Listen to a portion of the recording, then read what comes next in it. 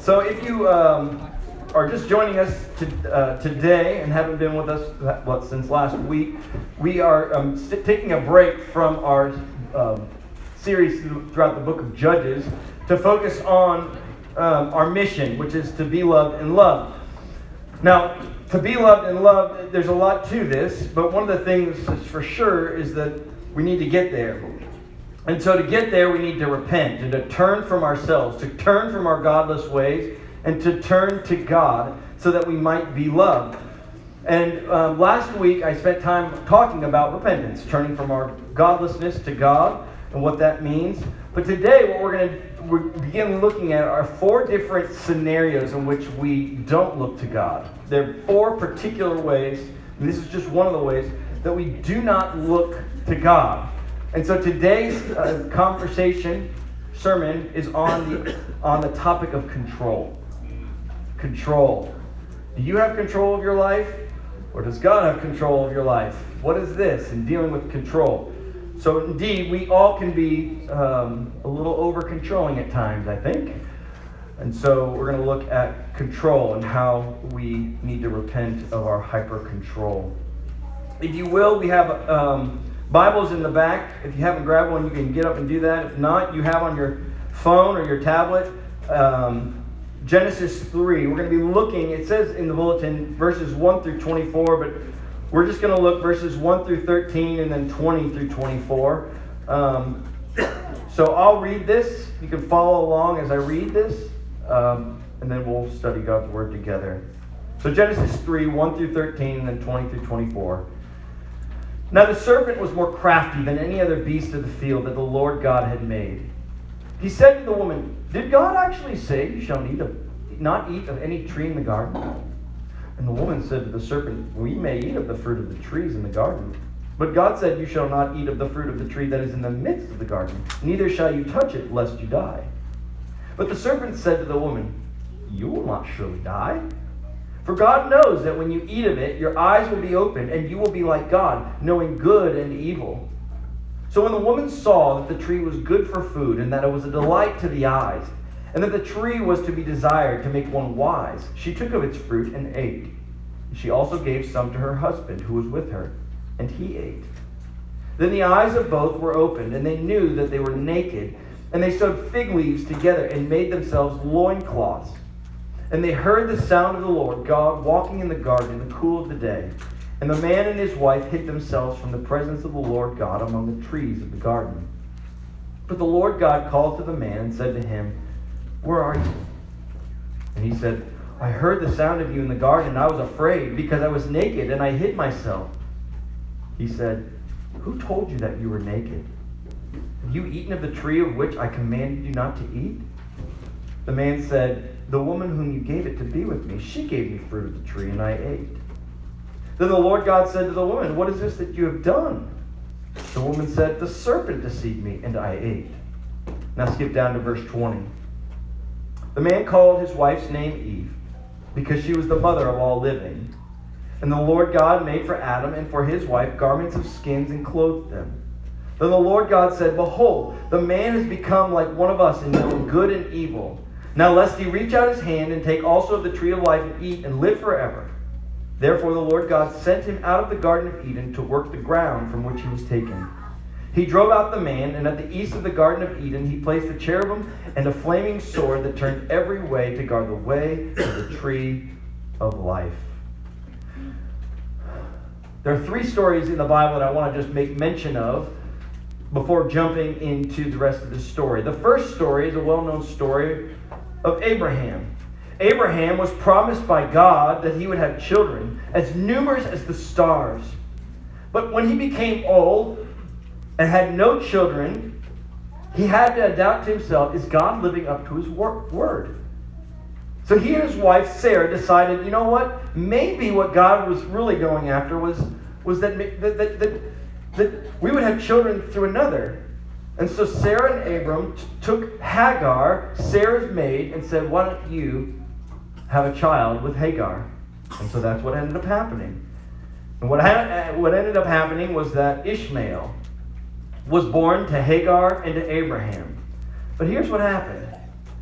Ishmael, if you know anything about Scripture, became a thorn in the side of Israel for the rest of their days.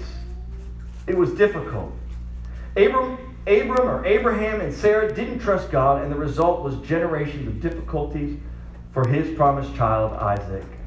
The second story, Moses, in Numbers chapter 20. Moses was commanded by God to speak to a rock that it might provide water for the Israelites as they wandered throughout the wilderness out of Egypt. But instead of speaking to the rock as God has commanded, Moses struck the rock twice out of anger for a faithless people. The water came out, but there was a significant consequence for Moses for disobeying what God had said. And the consequence was Moses himself was left out of the promised land. The best that he got was seeing it from a cliff in the last days of his life. The third story, Saul. Saul was the king of Israel in the beginning of the Israel kingdom nature. And right before a battle, he was told by the prophet Samuel to wait 7 days to make a sacrifice before heading into the battle. By the 7th day, Samuel hadn't shown up, and Saul was getting very antsy and anxious about whether or not the sacrifice was going to be made before entering into battle with the Philistines. And so he decided in his own power and in his own strength to make the sacrifice himself and then move into the battle. But if you know anything about this story, this act of distrust, taking matters into his own hand, led to his crown being removed from his head and placed on someone named David. Each of these stories that I've mentioned to you is a picture of resorting to themselves rather than to trusting God. Actions that resulted in negative consequences for each of these individuals. The truth of these individuals and these stories apply to us today. With the exception of maybe a few babies in this room, we all can relate to ways that we have sought to control our difficult circumstances in our own strength. We all can relate to that. Whether it be a difficult situation for your kids and setting up your kids in such a way that nothing bad will ever come up to them. Or you get into a social situation and you lie or you cheat or whatever it might be. These difficult circumstances where you're just like, I've got to rely on myself to deal with these things. But here's the thing. As is the case in these first three stories, is often the case in your life, is that when we take matters into our own hands, when we lie, when we over-control, we try to manipulate things so that we get what we want, they ultimately will end up as absolute and utter failures. The consequences for our over-control are great and severe. Such controlling attitudes and a controlling lifestyle is exhausting. If you've ever wondered why we have an anxiety problem in this world, it's because we think we can control our world. There's a reason why all these anxiety medicines are the number one medicines in this world, because we have this belief that we are like God. We're omniscient, we're omnipotent, and we're omnipresent. Friends, we are not. You might feel, though, that there's no other way. You might feel like you are all you got. You might feel like this is it. But let me introduce some doubt into your control. Are you all you got? Is that it? Are you the Lord of your own life? This is the question we are pondering today. Of course, the answer to that question is no, you are not Lord of your life. But what we have to get at and what we have to think about is, okay, if you are not the Lord of your life, if you shouldn't trust yourself in these difficult circumstances and in the situations in which you face yourself, who then do you trust? The answer to this is you trust the Lord. This is ultimately where I want to focus your attention, is to trust the Lord, to give up your own reliance on yourself and to trust the Lord, to repent of your godless hyper-control of your life and to trust the Lord. And the question is the Lord trustworthy? Is God trustworthy? Can you trust Him in the midst of your difficult circumstances? Is He trustworthy? This is why I want to take you to the story that I read to you this morning from Adam and Eve, this famous story out of Genesis 3. Adam and Eve had broken God's law. They took matters into their own hands, thinking they could be like God. And once again, they find themselves in a difficult circumstance. They realize that they are naked. And they had this shame about them. And as a result of this shame, they tried to control the situation by doing what? By going over to a tree or a bush and putting together these leaves and sewing these to cover up their nakedness and shame. They thought, surely this would fix what they're experiencing. Surely this would fix the shame that they were enduring in the sin that they had. But then they hear God walking in the garden. And what is it they did? They hid. Their way of dealing with their shame fell flat on his face, and then God calls to them. That's a scary moment. They had done one thing that God told them not to do, to eat of the tree of the knowledge of good and evil, and now God is calling them to talk to him. We've got this story. And here's the story. Is God trustworthy? Adam and Eve, they didn't believe that God is trustworthy, even in their shame. But this is what I want to show you. That in the moments that followed them coming out of the bushes and encountering this God who had told them to not eat of the tree, they encountered a gracious God. God does three things for them, and this is what we're going to study. And what I want you to see is that the three actions of God to them in this moment is incredibly gracious. Kids, that works for grace too. Gracious and grace, it works, okay? Grace, gracious, that's a heart. Fill that out. God is incredibly gracious. And when we see the grace of God, even in the midst of these difficult circumstances, ultimately what we can do is we can repent of our hyper-control of our lives and rely on this God who is indeed gracious and merciful and worthy to be trusted even amidst life's most difficult circumstances. So what are the three things that God does in the midst of their difficult circumstance? In the midst of their nakedness and shame, what are the three things that God does? First, he calls them. Secondly, he clothes them. And last but not least, he chastens them. Now, kids, we'll get into what chastening means in a minute. So just hang tight, okay? I'll tell you what adults, we'll get into that too. You might be going, what's that? Chastening, we'll get to that too. But these are the three actions of God, and they are full of grace. Each action is full of grace. And when we see a gracious God, we indeed can lean in and trust him even more. So let's look at these three actions of God. First, he calls them, or if you will, he calls us. He calls us. Having eaten of the tree of the knowledge of good and evil, the one thing that God had forbidden Adam and Eve to do, Adam and Eve were now tainted. They had sinned in their hopes of becoming like God. And this resulted in great shame and guilt. One would think that God would quickly give up on Adam and Eve. Indeed, he said, "The day you eat of it, you shall surely die."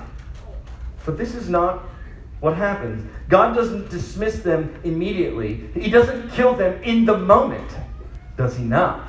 He says, "The day you eat of it, you shall surely die." But he doesn't kill them.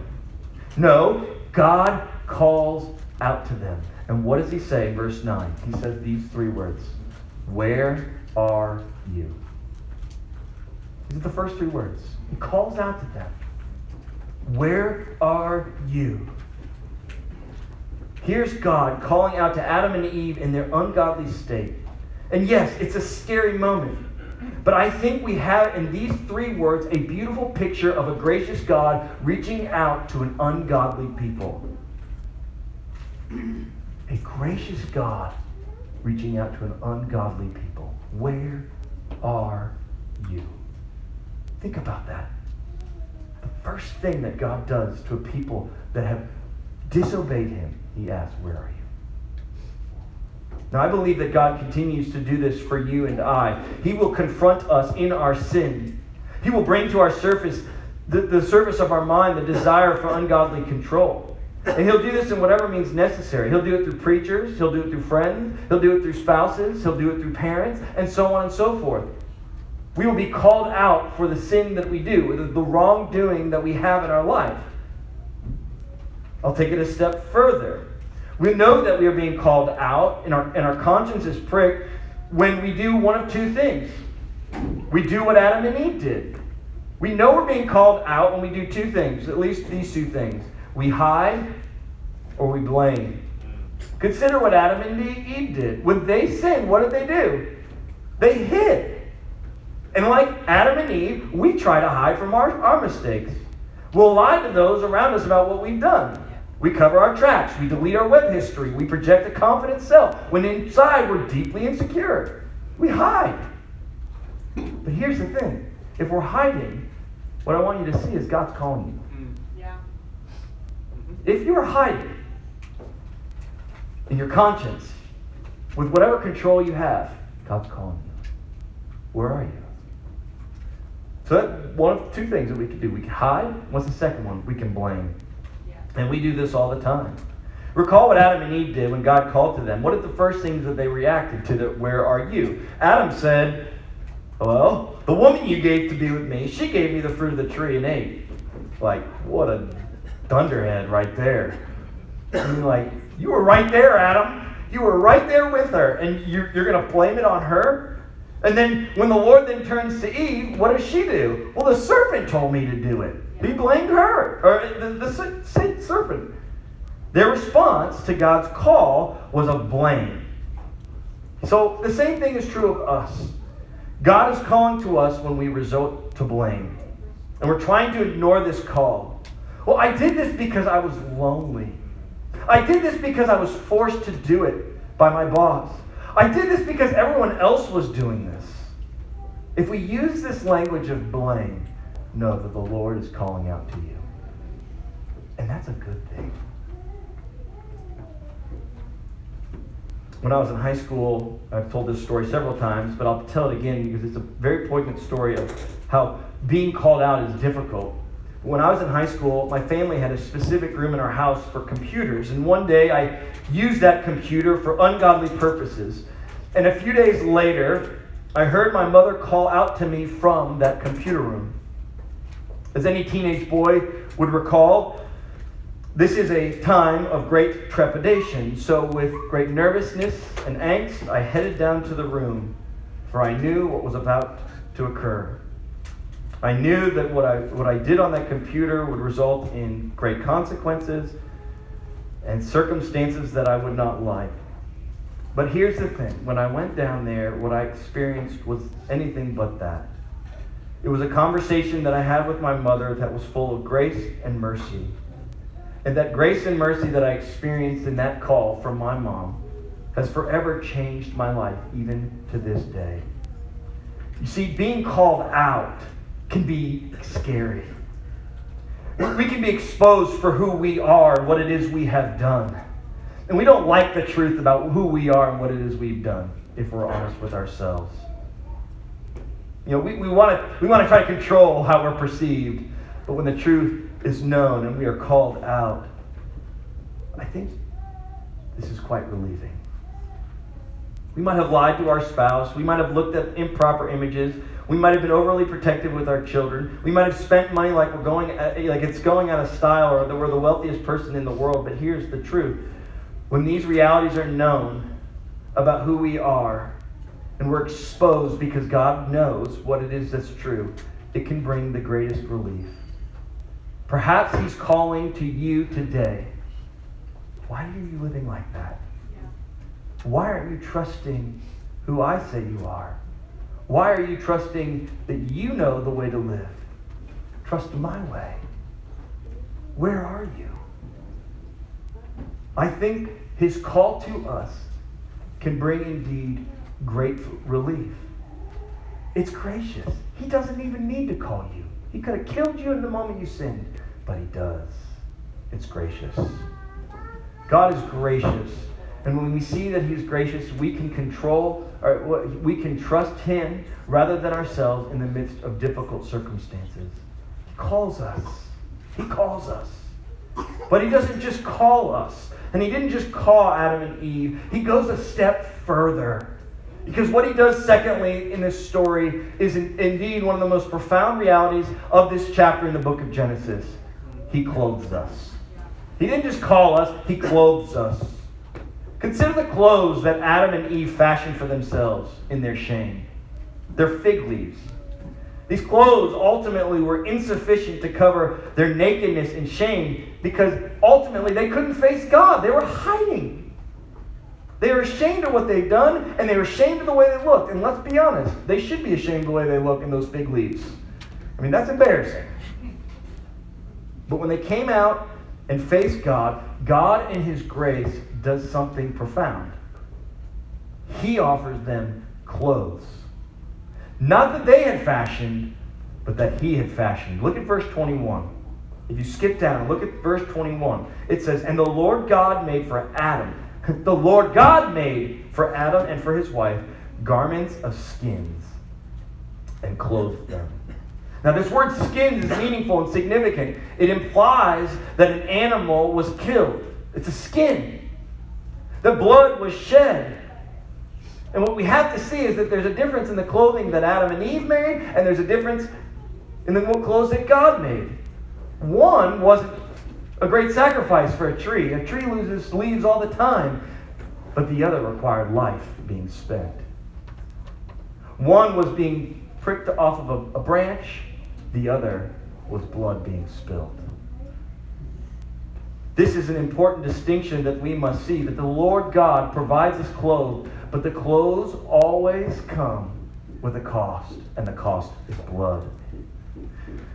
This is significant because at the root of Adam and Eve's shame was their sin. And when we look at sin, we have to see that when God told them, if the day you eat of it, you shall surely die, that the blood of their own body would be required of them on the day that they sinned. But there was no death of a person on that day. There was the death of an animal. In this verse, what we have, verse 21, we have a foreshadowing of the great sacrificial system that is so important to God's people. In the Old Testament, in the temples that were set up, but also in the New Testament, where we look to Jesus, who is the great Lamb who takes away the sins of the world. This sacrificial system is a way that God has provided a sinful people to be in the presence of a holy God through the shedding of blood. Yes, though we are riddled with sin and shame, we can come into the presence of a holy God because we have been clothed with the clothes God has provided. Consider the words of the prophet Isaiah, Old Testament. Listen to what he says, Isaiah 61:10. I will greatly rejoice in the Lord. My soul shall exult in my God, for He has clothed me with the garments of salvation. He has covered me with the robe of righteousness. As a bridegroom decks himself like a priest with a beautiful headdress, and as a bride adorns herself with her jewels. In the presence of God, it is nothing that you have provided that enables you to stand in the presence of God. Nothing. It is simply what God has graciously provided you, clothes. 2 Corinthians 5:21, kind of getting at the same thing, says, He became sin who knew no sin, so that in Jesus we might become the righteousness of God. You're clothed. You're living, if you are a Christian, if you have trusted Him, you are clothed with the righteousness of Jesus. And you can come confidently before Him, knowing that He is not going to reject you. He has clothed you. Friends, if God has clothed us with His righteousness because of His grace, how will He not lead us through the difficult circumstances of our life? He has done the greatest thing. He has enabled you to be in the presence of a holy God. And we say this all the time when we confess our sins. What is it that Isaiah said in chapter 6 of his not letter, but his writing, Isaiah 6? Woe unto me, a man of unclean lips. I mean, he sees God and he's like, whoa, okay. And yet here we are, we can stand. Why? Because we are clothed. If God, the Holy One,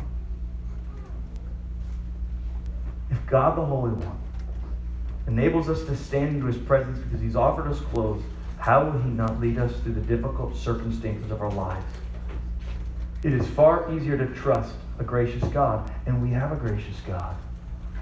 Friends, trust not yourself when life's difficult circumstances arise. Look to God. Trust Him.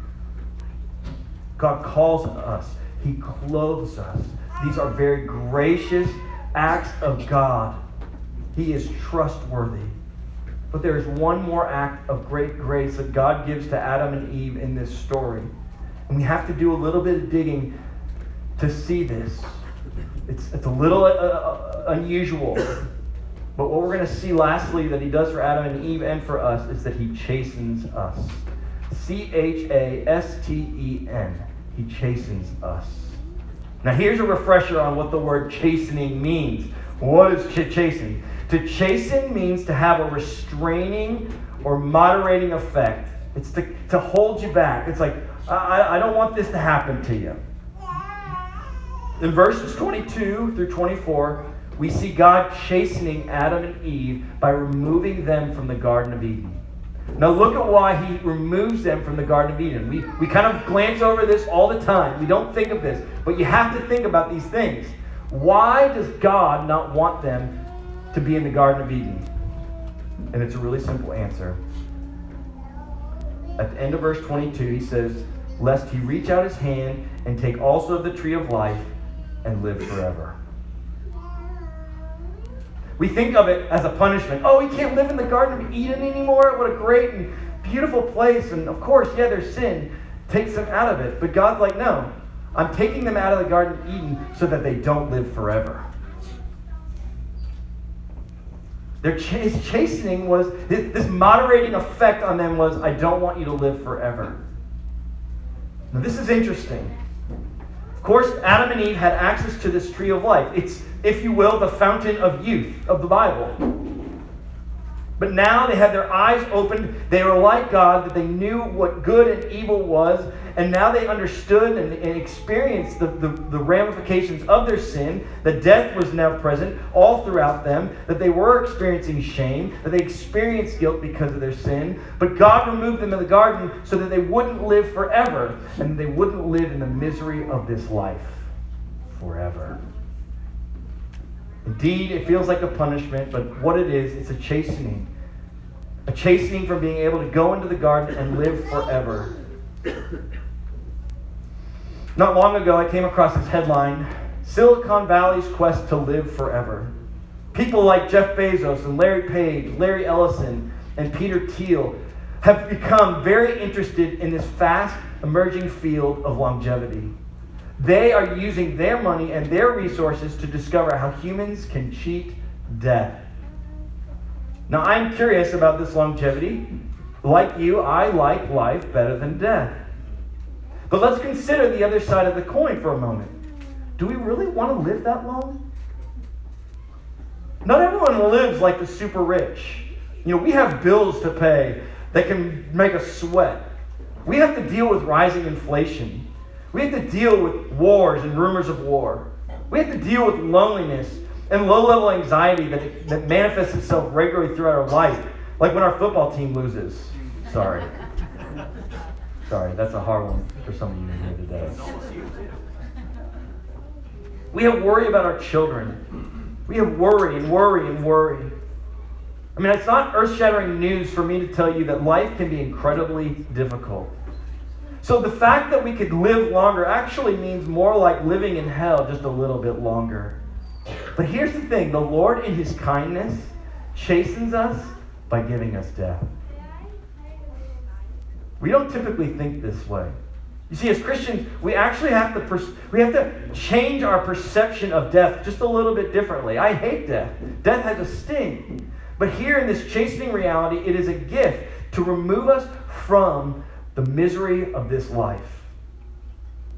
Instead of seeking longevity like these rich billionaires, I think it's important that we have a shift in our perception of death. Now, as Christians, we can have this shift in perception of death. We have this story where we see that death is a relief from the misery of this life. And that's good. To see death as a gift. But death ain't the end of our story, is it? Yes, it's a chastening, but it's a chastening for a time. Death is a momentary trouble in an eternal life. See, as Christians, we can change our perception of death, that it's not just a curse to us, and it is a curse to us, but it can be a gift, because death becomes the very doorway to life. And it's a doorway to life because our Savior himself died, but 3 days later he rose again. We need to change our perception of death. Yes, we mourn it, but we mourn with great hope that death no longer has its sting. If you ask me, what are people trying to control most in life? They're trying to control living. They don't want to die. You're going to die. Church, you're going to die. You're going to die. But we do not die without hope. Our King has overcome even death itself. It is a momentary trouble in a life that will be spent in eternity. You see how gracious God is, even in his chastening, of removing them from the miseries of this life, living forever. He's so gracious. And yet we don't trust him. Church, he is gracious. One of the most powerful stories, I would say cringe stories of my life, came when I was in high school. I attended a soccer camp in Colorado where I knew nobody, and I wanted desperately to fit in. And as any high schooler would do, he tries to control the situation by just becoming part of the crowd and trying to maybe even go above what the crowd says. You got to play good. If you're a soccer player, you got to play really good, and then you got to stand out in some other way. And there were some girls there too, and so I wanted to impress these girls. I mean, why wouldn't I, right? I want to control that too. But I fell flat on my face one evening. And I'll never forget this moment for the rest of my life. We were having this scrimmage, and the girls were a part of this, so it was ultra, I got impressed. And I was terrible. And I was getting so frustrated at myself.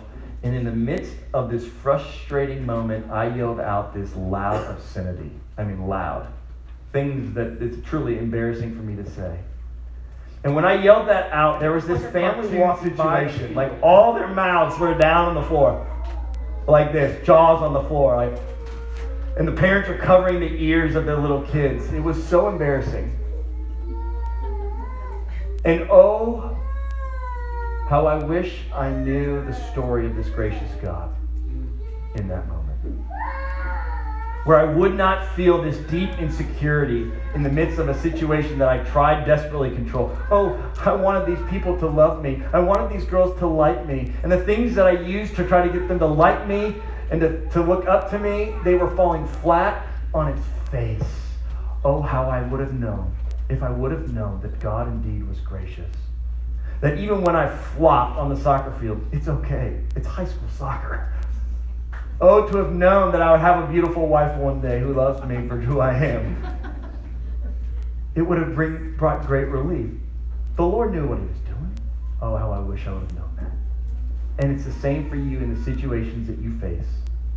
You're going to face difficult circumstances in your life. Even today, you might be facing difficult circumstances in your life. And the question for you is, are you going to trust yourselves or are you going to trust God? And what I want you to know is, okay, if you're going to trust yourself, there's going to be some consequences. And you might not like them. Or you can trust God, who is full of grace and mercy. Who is full of grace and mercy. That's really the question. Church, repent and be loved. Repent of your desire to control every situation of your life and be loved by the God who does control. And even when you don't, even when the consequence is full of grace. Let me pray. Our Lord, we give thanks. We give thanks for your mercy and your grace. It is astounding to us. We don't deserve You calling out to us. We don't deserve the clothing you provide for us. We don't even deserve this chastening, this perfect discipline that you've given to us. Like, we don't deserve this. How is this even possible? But you do this all the time. And when we look to ourselves, you just continually show yourself to be faithful to your people. And your grace continues over and over and over again. Oh Lord, may we be a people of faith, looking not to ourselves, but to you. May we trust you. You have shown yourself worthy to be trusted, Lord. Oh Lord, do this. We pray this in the name of Jesus. Amen.